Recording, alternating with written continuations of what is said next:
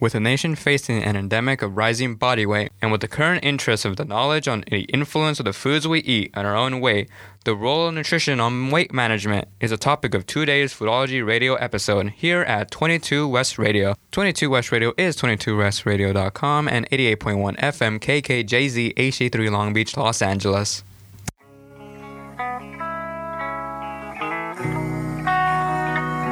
We live in a difficult time for those of us who just want to eat. We may sit at our own dinner table thinking what to eat from our own kitchen or what foods to avoid.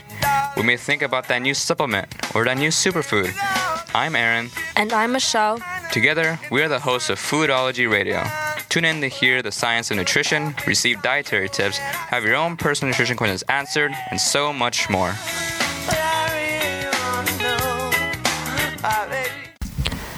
Hello, everybody. Welcome back to Foodology Radio, and I'm the host, Aaron. And I'm Michelle. And today's topic of today's Foodology Radio episode is nutrition's role on weight management. So we obviously, as I said earlier in this intro, the nation is currently facing an endemic of people slowly gaining excessive weight. And today's episode could be us talking about it, how to manage weight in today's modern society with our modern food choices. So before we handle that topic, we obviously will get into today's nutrition and news topic, which will start with me this time, and I chose an interesting article for us to discuss about. So today's article is talking about, can carrots protect against the sun?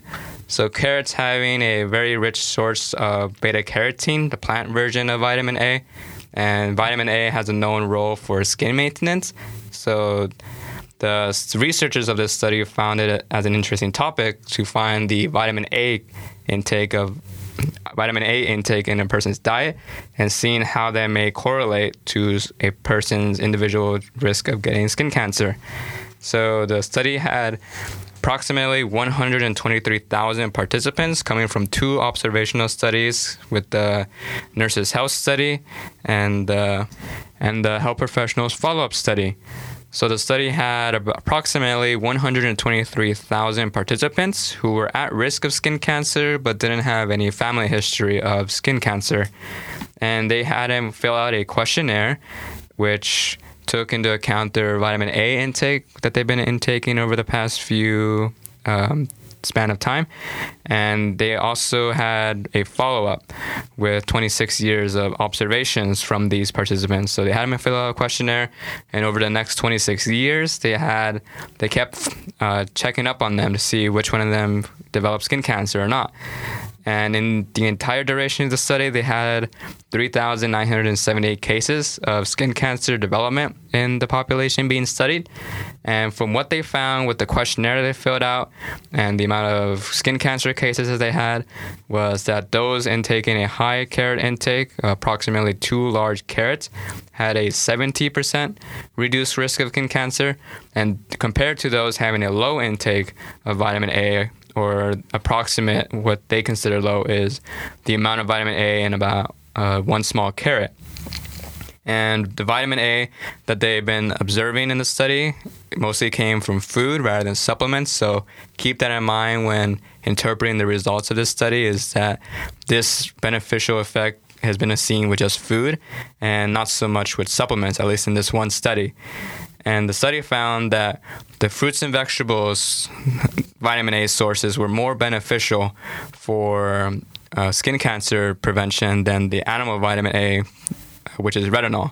So beta-carotene, and specifically over retinol, appears to have the skin cancer beneficial reduction risk that we see in foods. So I personally find these study findings honestly pretty interesting, but of course with any study there are of course limitations. This study having a huge limitation of being a questionnaire, which when people try to look back on what they previously ate, questionnaires don't tend to be too accurate. And so that could be a potential issue with this study. And of course, only having one assessment, they've asked these people once what their beta-carotene intake was or what their total dietary habit intake was. And they just followed that assessment over the entire 26 years.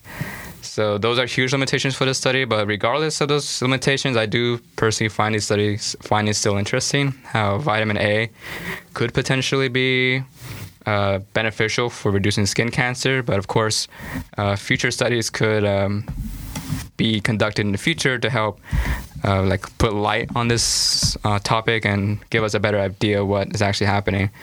So this also I chose this because this also reminds me of an interesting article I read a while back, which found that people taking higher intakes of beta carotene, like vitamin A from fruits and vegetables, actually appeared to apparently have a glowy skin, or more skin that can glow more than those having a low beta carotene intake, which apparently can be more attractive to other people. So eating healthy and having high vitamin A content, specifically from fruits and vegetables, which is what these effects are mostly coming from, can actually make you look pretty darn good, apparently, to other people. So eating healthy for good looks. So that's a pretty interesting topic. And eating healthy, of course, for reducing skin cancer risk.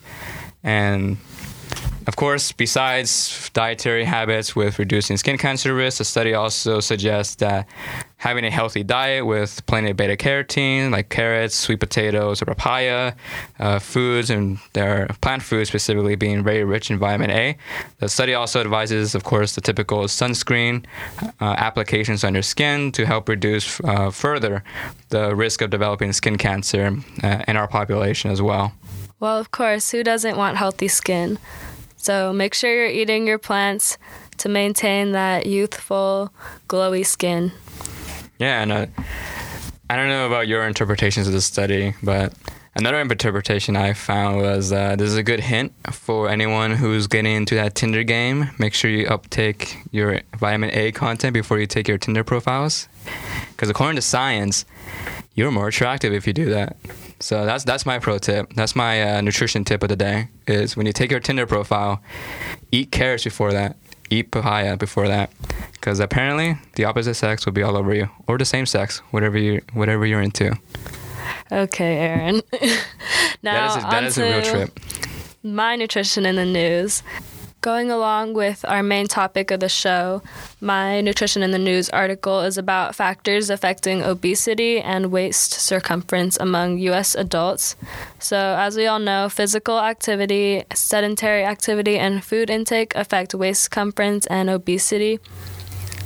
This study used cross-sectional data from the National Health and Nutrition Examination Survey in 2013 and 2014 on over 4,000 adults, men and women, aged 20 to 64.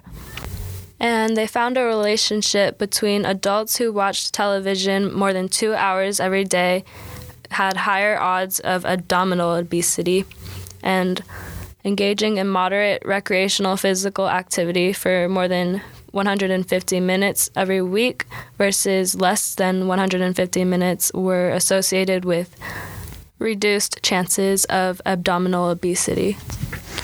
And the abdominal fat, that's the one specifically giving people the apple pear, or not the apple pear, the apple-shaped appearance, the apple-shaped body, which is that's the one actually associated the most with like diabetes and other chronic health measures. Well, I believe that any excess weight will increase your chances of getting chronic diseases. Yeah, any excess weight, right? But specifically the weight distributed towards the abdominal region, that's actually been found to be more associated compared to like the pear-shaped distribution of body fat. I did not know that. Yeah, well, you learn something new every single day. Yeah, so overall, this study found that increasing recreational physical activity and decreasing television-based sedentary activity is most important in the prevention of obesity. So basically, replace screen time with exercise that you enjoy. Spend more time exercising than watching TV. So that's it for Nutrition in the News for today. We're going to go right into our main topic of the day, which is nutrition's role in weight management. Yeah, so for anyone listening, it is important to know the context of the entire episode. So in the United States, most people in the population are getting increasingly overweight. So the episode has mostly the context of people making changes or having healthy habits and losing weight. But please do keep in mind when it comes to weight management, it also obviously includes losing weight to get to a healthier weight where your body wants to be, but also includes those who are excessively underweight as well. So people who have actually needing to gain weight to get back to a healthy body weight as well. Well, whatever your weight, whether you're overweight or underweight, it's important to find your own healthy set point, whichever weight you're most healthy at. You know you're at your healthiest weight when you're eating healthy and exercising regularly, and you tend to fall back to a certain set point. Yeah, like when we mean by whatever the person's healthiest weight is us meaning that in that whatever the weight a person naturally lies at, so whatever their set point is with them eating predominantly healthy foods, so plenty of healthy sources of protein, also a lot of fruits and vegetables, but also having the most beneficial mindset, the most positive mindset for a person to be at. They don't feel deprived, they don't feel excessively bloated because they just continuously overeat, and they don't feel deprived as well from just having them never eat whatever typically when you're deprived, them typically never eating what they consider to be quote unquote bad foods. That's why they probably never eat it. So whatever proportion of quote unquote healthy foods, not quote unquote healthy foods and unhealthy foods, whatever proportion of that brings you the most beneficial mental health, but also without hindering biomarkers of longevity. So you don't have high cholesterol levels, you don't have high triglyceride levels, and you don't also have high blood pressure, right? Yeah, exactly. We don't like to use good or bad foods in nutrition, but yeah. Yeah, we don't like assigning moral values when it comes to food, except or when it comes in regard to thinking of a food as bad just because of the point of it being an unhealthy food, right? So you look at a cookie and you think it is very high in sugar, right? And typically very high in saturated fat, but you then label that as having a moral value to it, so you feel guilty when eating that sort of food. Yeah, we don't like to attach guilt to food at all. So that's what we mean by having a healthy set point. And the formal definition of set point, for anybody who doesn't know, is the weight range in which your body is programmed to function optimally. So we already kind of defined it, saying your body is functioning most optimally when you're eating intuitively and exercising regularly. So what actually influences body weight? There's actually two categories of things that influence body weight: calorie intake and a low level of activity. Yeah, so net calories in, so the amount of calories you get from your food, and of course net calories out, which really kind of summarizes this entire section, but obviously we're going to get into a little bit more detail. So overall, the main influence when it comes to Americans getting increasingly overweight to excessively high levels is just a change in American diets. So the change in American diets predominantly revolving around increasing proportions of the diet being from unhealthy, highly processed convenience foods, so your local McDonald's or your local In-N-Out or your local chip bag, and this could easily increase your caloric intake to excessively high levels where your body does not need that many calories. You do not have enough activity to offset the amount of calories you're intaking, so your body will then allocate those excessive calories to adipose tissue in your body. and this will result in excessive weight gain over the long term. And of course, besides the high intake of processed foods, very calorically rich foods, another aspect could be the decreasing proportion of American diets coming from whole plant foods. Plant foods being a very good source of dietary fiber, and of course, as we'll talk in a future episode, to give a summary of dietary fiber does actually help with satiety. So if you're eating a very fiber-rich meal compared to a very fiber-depleted meal, you'll tend to feel more satisfied for a longer duration of time if you ate the fiber-rich meal compared to the fiber-depleted meal. And obviously, of course, with the fiber-rich foods, you also tend to have foods that are richer in water content, which obviously have no calories. So a larger proportion of your food actually is coming just from water. And of course, with that, you also get other beneficial effects. So foods higher in micronutrients like vitamins and minerals, and a healthier intake of saturated fat and cholesterol as well. Typically, you have lower intakes of those two nutrients. Yeah, so we're all familiar with calories in, calories out. Of course, you're going to lose weight when you're in a calorie deficit, but not to say that the calories don't matter themselves. So, like Aaron said, the high intake of processed foods is going to increase your weight because those calories are called, like, quote-unquote, empty calories. You want to consume foods with more like nutrients that'll keep you full, so that will prevent you from consuming excess calories.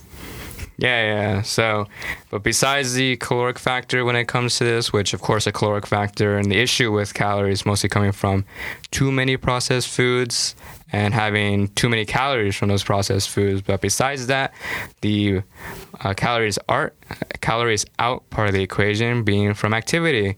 So physical exercise. So Americans obviously have been having lower levels of physical activity since now we're becoming more modernized, so to say. Not everyone's working the farms anymore. We don't have to all lift heavy weights to get by in life and have enough money to sustain ourselves. We all have, or some of us can now have office jobs where we just sit down all day. And many of us don't accommodate the lacking physical activity with going to regular gym sessions or having daily runs or weekly runs or regular running exercises, or many of us also don't bike as well to work, which could be an easy way of increasing your physical activity. But as Michelle previously stated with her nutrition and news section, we have also seen increasing levels of people just watching television with a lot of their spare time, or just Netflix, which typically involves sitting down in bed, sitting down on your couch, and obviously that's not a good source of physical activity if you're just sitting down in bed all day just doing nothing. So you're not burning that many calories to help in your weight management. So if you're in combination of these two things, excessively high levels of processed food intake, which typically has a person going over their calorie limit for the day, or the amount of calories that their body actually needs, combined with the low levels of calories being used up by the body, it's no surprise that we see a trend in the United States of people having gradual increases in weight, getting into BMI levels and body fat levels that are getting to an unhealthy levels. So those were the factors that influence body weight, and we're going to go right into our break right now. And when we come back, we're going to talk about how to sustain a healthy body weight. Welcome back to Foodology Radio. Before break, we were talking about what influences body weight, and now we're going to talk about how to sustain a healthy body weight. So one of the most unsustainable ways to lose weight is through crash dieting. Yeah, so crash dieting typically being meant as a diet that has a person going on a severely restricted caloric intake. So, for example, you may only eat as low as 500 or 1,000 calories, which will put you at around at least 1,000 or plus calorie deficit for your day. And chronically eating like this for prolonged period of time is very unsustainable for the majority of people, and often leads to a regain of the weight as people's biology and psychology eventually takes it better of them, and they make up with this unsustainable manners or unsustainable behavior with future behaviors of overeating and binge eating, which will often cause them to regain the weight and more often than not actually gain more weight than they have before the diet.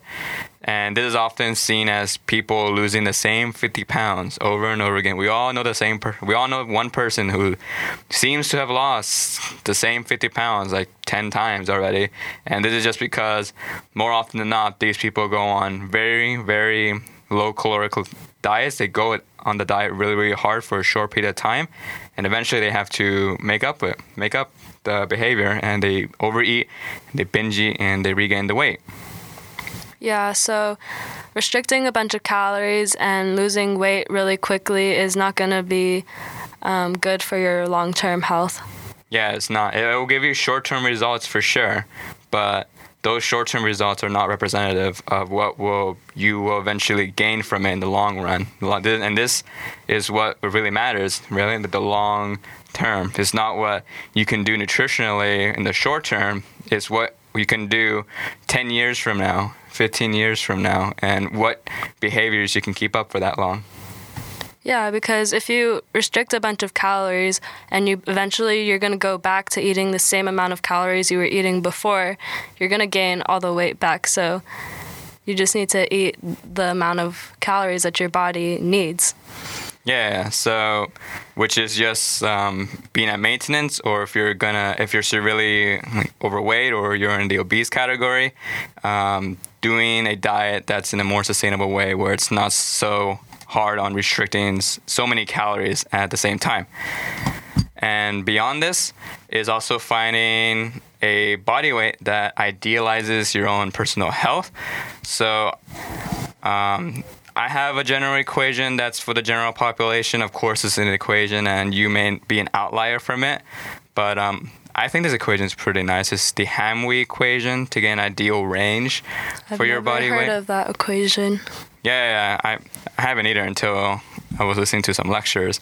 And I went on the equation. It actually is like pretty dead accurate for me. It gets, I'm on the higher range of it, but it's like literally like plus or minus 2 pounds for me, at least when it comes to accuracy. So you'll probably be in the range that has a low, like a light body weight frame and a heavy body weight frame, so to say. And being in that range is where, according to this equation, you'll likely have the best beneficial health results from your body weight. So beyond this is also within this range or your own personal ideal weight. This will be a weight that will optimize your own metabolic fitness. So by metabolic fitness, we mean having a healthy fasting blood glucose. So you going to the doctors, you always have to typically be fasting if you're getting blood glucose results, because if you eat, your blood glucose will typically spike and give a false result for diabetes. You want to go in it fasting. And also a body weight that will have you at ideally low cholesterol levels as well, to put you at the lowest risk of cardiovascular disease possible. And also a body weight that optimizes your triglycerides level, so have a low triglyceride level, and as well having low visceral fat deposits, so the adipose tissue that surrounds your organs, so the fat around your organs, in other words. You don't want to have too much of that, since visceral fat specifically has been associated the most strongly with chronic health diseases as well. And on top of your own physiological metabolic fitness, another important factor is also looking at your own psychological well-being. So beyond just the physical effects of food, also the mental effects of your own body weight as well. So having a body weight that provides you with adequate energy levels, so you feel energized the majority of the day. So if you're too low in weight, you will typically find that you may not have the energy, and that's also associated with just not eating enough just calories in the first place. So having a body weight that can provide you with good energy levels. And also with happier moods. So this mostly corresponds with being very, very low body weight for what you're supposed to be at. So if you're lower in body weight than you're supposed to be, you may experience increased irritability. So just anything makes you more frustrated in general. And also providing a unhealthy relationship with food is also associated with very, very low body weight, since typically at that range you have obsessions with what you're eating and how much you're eating. And this will also just cause you to have more mental capacity towards focusing on food, and also thinking as food as a burden as well, which also leads us to having satisfaction from food. So you don't feel that food is being a huge burden in your life, and so you're properly satisfied for whenever you eat. And also don't be afraid or don't be ashamed if your diet deviates as well. This sort of behavior may also induce eating disorders later on in life. So if you feel like you failed, so to say, it again brings a terrible relationship with food, because we here do not believe that food should be such a huge burden where you may feel feelings of guilt or failure for doing so, and more that food should just be a tool that you can use to better your own quality of life as much as possible. So of course, as we talked before, better yourself physiologically, so optimize metabolic fitness, but also optimize your own friendships as well, and your own relationship with yourself, really. Yeah, the satisfaction factor is actually one of the principles that are really important in intuitive eating.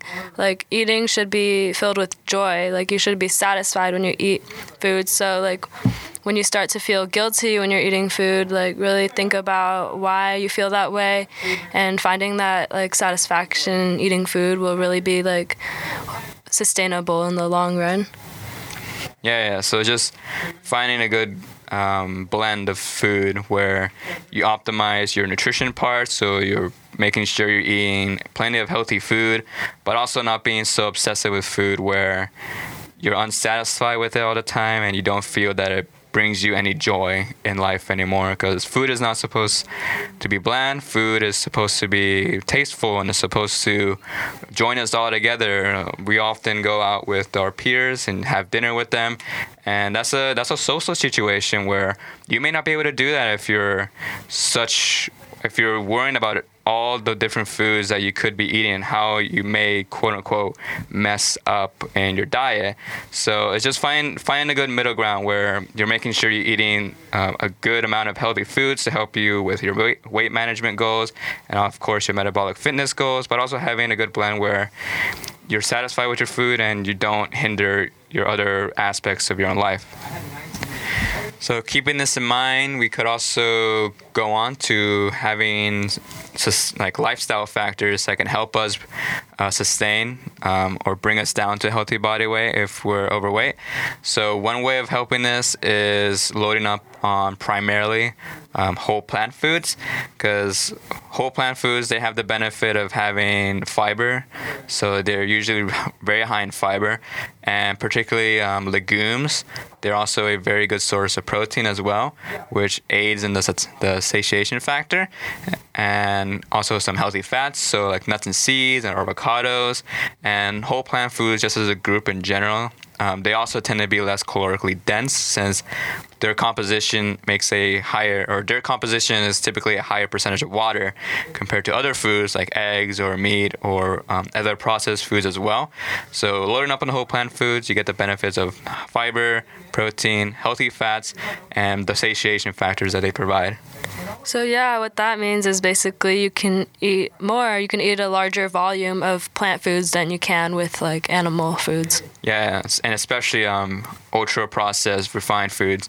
If you make your diet primarily surrounding whole plant foods, such as whole grains, nuts and seeds, fruits and vegetables, and legumes, you'll typically find yourself having the opportunity of eating a higher volume of food, which will help with the satiation factor as well, just by filling up your stomach more. And even when you're eating this way, you may actually find yourself eating fewer calories, even with the higher volume of food, just because whole plant foods tend to be less calorically dense, as I previously said before. So even if you get in this case, you get the opportunity of eating more, but you also get the case of, besides that, still being in the opportunity of having fewer calories in your day compared to your diet beforehand. So this doesn't mean that you could be under eating, but it's important to keep this in mind, though, that given the such large volume of food and the fewer calories you have to make sure you're having some higher calorie foods compared to others. So obviously you don't want to be making like just vegetables and just fruit. You may be under eating that day, but you make sure to have the nuts and seeds in, and also the beans as well, since they have much more calories in them, and these foods will be making the majority of your calories in this diet, and you'll be again getting the benefits of the fiber, protein, the healthy fats, and the lower caloric density in helping you manage your weight as well. And outside of your own diet, there's obviously the physical activity aspect of it, so the calories in, and this is the calories out portion. So small changes in your daily life, such as taking the stairs over taking the elevator, can help increase your caloric expenditure in the day. But also some more major differences, but still sustainable differences, is biking to work. So if you have the opportunity, you can bike to your local school or to your local job. This will aid in you burning more calories and thus helping you manage your weight. But also, obviously, the environmental aspects as well. You don't emit as much carbon dioxide into the air from driving your car around. So it's a win-win situation in that case. And outside of your own daily life, you could also make an effort to go to the gym twice a week, and primarily focusing on strength training. So strength training can help with you losing weight, as it can retain the lean muscle mass in your frame. And since muscle burns more calories than fat, you could use this to your own benefit and helping you manage your own weight as well. Yeah, any form of physical activity is going to be beneficial to your weight loss journey. Like from the Nutrition in the News, I said earlier, replacing television time with any recreational, intentional physical activity is going to be really beneficial to your weight loss. And strength training is also great. There's a myth that strength training only helps build muscle, doesn't help you lose weight, but that's not true. You're still going to burn calories with any form of exercise. So yeah, I think that's super important. Yeah, just keep in mind when doing strength training is that the primary mode of burning calories through it is just by retaining your own lean muscle mass. Just because that strength training in of itself doesn't burn that many calories. So maybe in an hour you may burn 100 or maybe 150 calories in an hour of strength training workout. But compared to cardio or running and biking, you may burn up to 400 or 500 calories in it. So it definitely is something to be considerate of, the calories burned directly from strength training. But if you're going to be exercising purely for weight loss and calorie deficiency, cardio is the most efficient way of going. But if you were to ask me personally, and you should be doing both regardless, right? So cardio, if anything, just for cardiovascular health as well, and strength training just to retain the lean muscle mass that you can have in your frame. Well, aside from exercising, the most important thing to keep in mind when you're trying to lose weight sustainably is to make small, permanent changes in the way you eat and in your lifestyle. So mindful eating is really important. Stay away from crazy fad diets out there and just merely make peace with food. Yeah, and this also involves savoring and taking the time for you to eat whatever food you actually are eating, and having your eyes as part of the equation. So not being distracted by your phone, and having your eyes not on your phone but actually on your food, and so you can pay better attention to whatever you're eating. And this also gives you a better opportunity to listen to your body when it comes to your fullness sensations, because doing this mindful eating may prevent you just from mindlessly eating rather than just going through Instagram and eating and forgetting that you may be getting close to being really, really full, but rather just eat and pay attention to what you're eating, and you may actually be facing fullness sensations before the point you even thought that you would get full in the first place. Another permanent change you could also make is switching towards smaller plates. So it's not using such wide plates and more using smaller plates as well, just so you have less food in your plate, or even if you have the same amount of food, it looks like it's a lot more food than it actually is. And this is sort of like using your psychology to your advantage, so to say, and where having it on a smaller plate can make you feel like you're eating a lot more than you actually are. And besides the plate itself, for your choice of beverage as well, of course, going with water is also obviously the most advantage towards weight management. But as well, if you're gonna be drinking milk, try to switch towards skim milk or reduced fat milk, or also unsweetened soy milk. Just gives you the advantage of fewer saturated fats, but also less calories that you're intaking. And if you're like me, don't order with your eyes, but more with your stomach, because I tend to always order a little bit more in restaurants than I usually am. I'm hungry for. So order smaller sizes in your restaurant foods. Don't maybe try to just get one plate rather than 2 or 3, and see how you feel after one plate. And then if you're still hungry after one plate, then you can order the second or third plate, not just ordering the second or even 3 plates at the beginning and feeling full after one plate and still having 2 plates to go, even though you're already full from the first plate. Yeah, so the key to keeping all this weight off is to make small, permanent, keyword permanent changes. So yeah, just slowly transitioning to a healthier lifestyle. So we're going to go into break, and when we come back, we're going to talk about what do you do when you fall off the wagon. And we're back here at Foodology Radio. And hopefully you guys enjoyed the commercial break, but now we're going to continue the topic of today's episode, which is when you fall off the wagon. So if you ever do fall off the wagon, you should really ask yourself, did you really fall off the wagon? And what we mean by this is just by saying that when you do create such a thought in your head, just try to avoid doing so, because this creates an ideal self that is absolutely perfect. And having such a perfect goal and such a hard goal to achieve in the first place is destined for the majority of people to result in failure. And this failure, or this perceived failure, can cause dissatisfaction with yourself, so you don't feel satisfied with yourself. You feel like you let yourself down.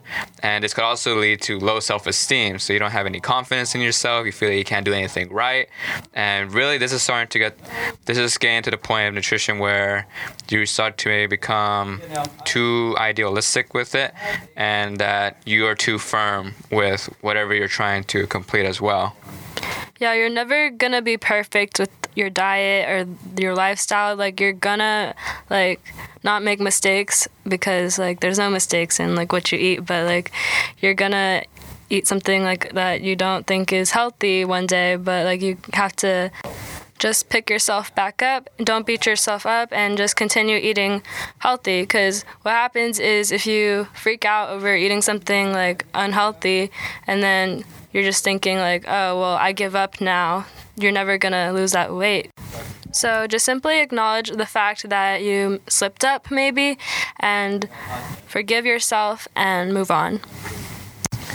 Yeah, and also another thing to keep in mind is, if you do slip up, just think of it as just one day of the week, and don't focus so much on that one day, but look at the other 5 to 6 days of the week where you kept it up, or where you were following whatever lifestyle you were trying to do, and you be proud of yourself that you were able to keep up with whatever your goal was at the time. Just look at the bright side.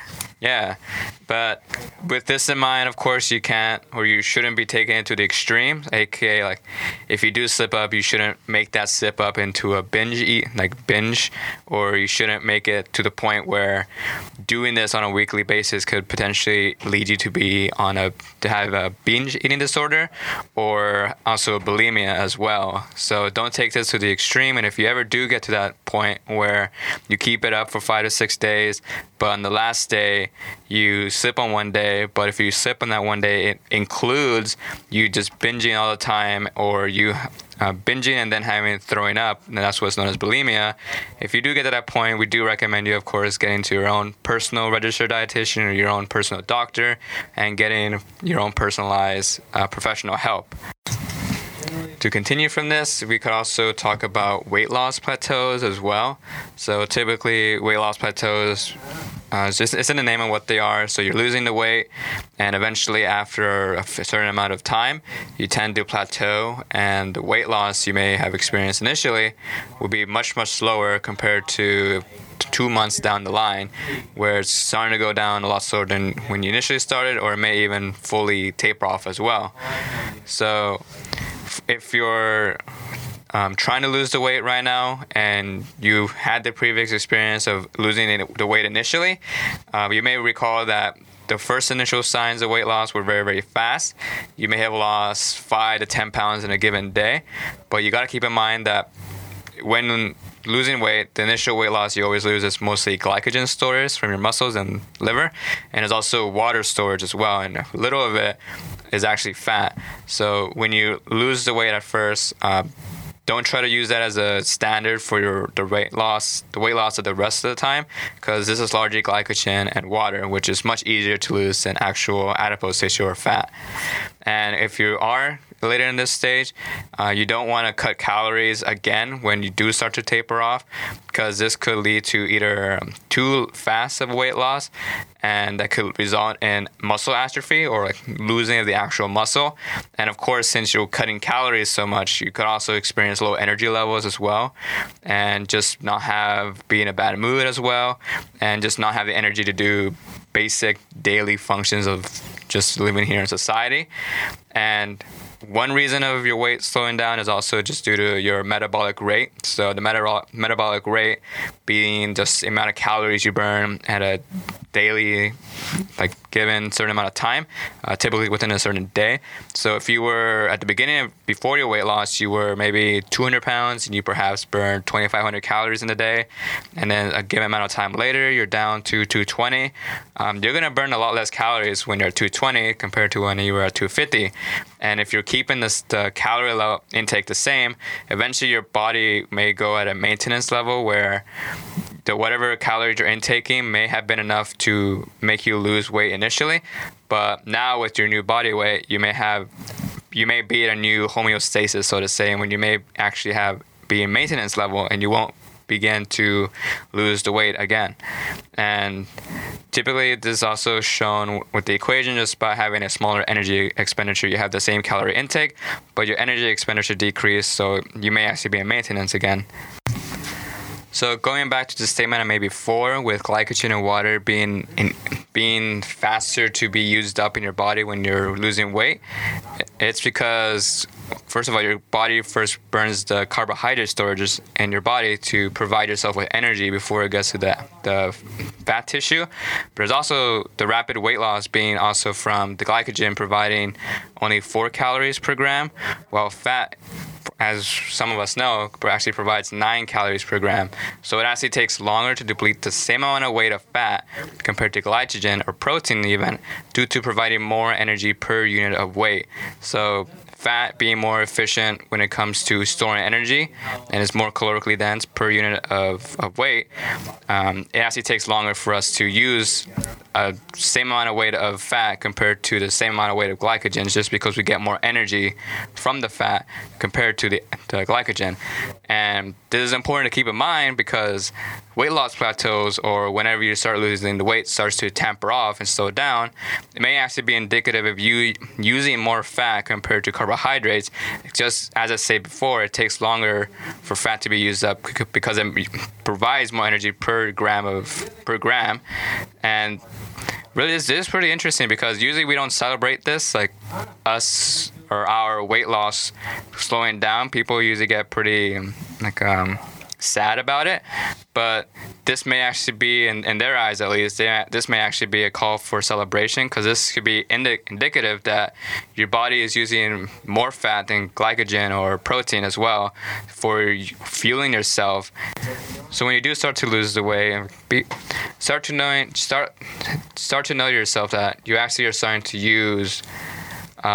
You're actually starting to fuel yourself with what you want to fuel yourself with, rather than just going off glycogen and protein, which you don't want to go off protein because that usually lead to less muscle mass. But glycogen is sort of like, it's very, very malleable. It can go up and it can be filled and it can be emptied out really, really fast. And that really shouldn't be part of the equation when it comes to your own body fat losing goals.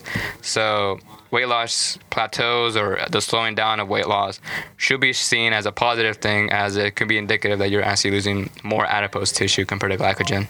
Yeah, it's important that you celebrate your victories. Even if your weight loss does slow down, it doesn't mean you're a failure or your diet's not working. You're actually making progress. And no matter where you are in your weight journey, whatever weight you are, it's important to love your body at every weight. Even if you are trying to get healthier, it's important to accept your body at whatever stage you're at, because you could lose all this weight but still be unhappy with yourself if it's coming from a place of shame and wanting to change your body rather than self-love and making a change for yourself and wanting to better your health. Yeah, and following from that, it's helpful to keep in mind with your weight management as well, is that to keep good conscious of the progress that you made. So in other words, just trying to avoid getting to the point where you may have body dysmorphia, because eventually for some people they may have the weight loss down and they may have lost 50 pounds or like 20 pounds or whatever weight they've lost, and they may feel that they may have gone fatter, or like even if they're really, really underweight, they may still feel really, really fat as well.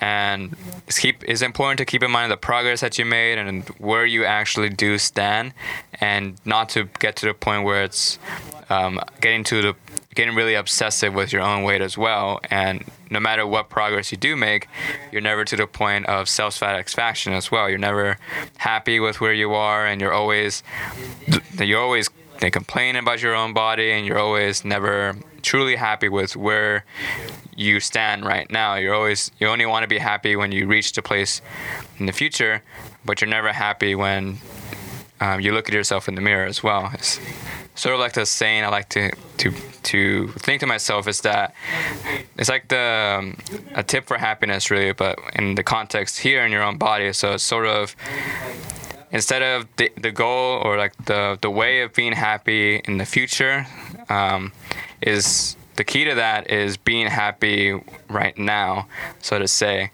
Because if you're always going to think of happiness as in the future, and like 10 years from now when I have my own place, and rather than just thinking of happiness of what you have right now, even if you do get those things, more often than not, you may have to find that you will still want more. So the key with your own body satisfaction is being satisfied with where you stand as of right now, and not thinking so much far in the future. Yeah, wise words from Aaron.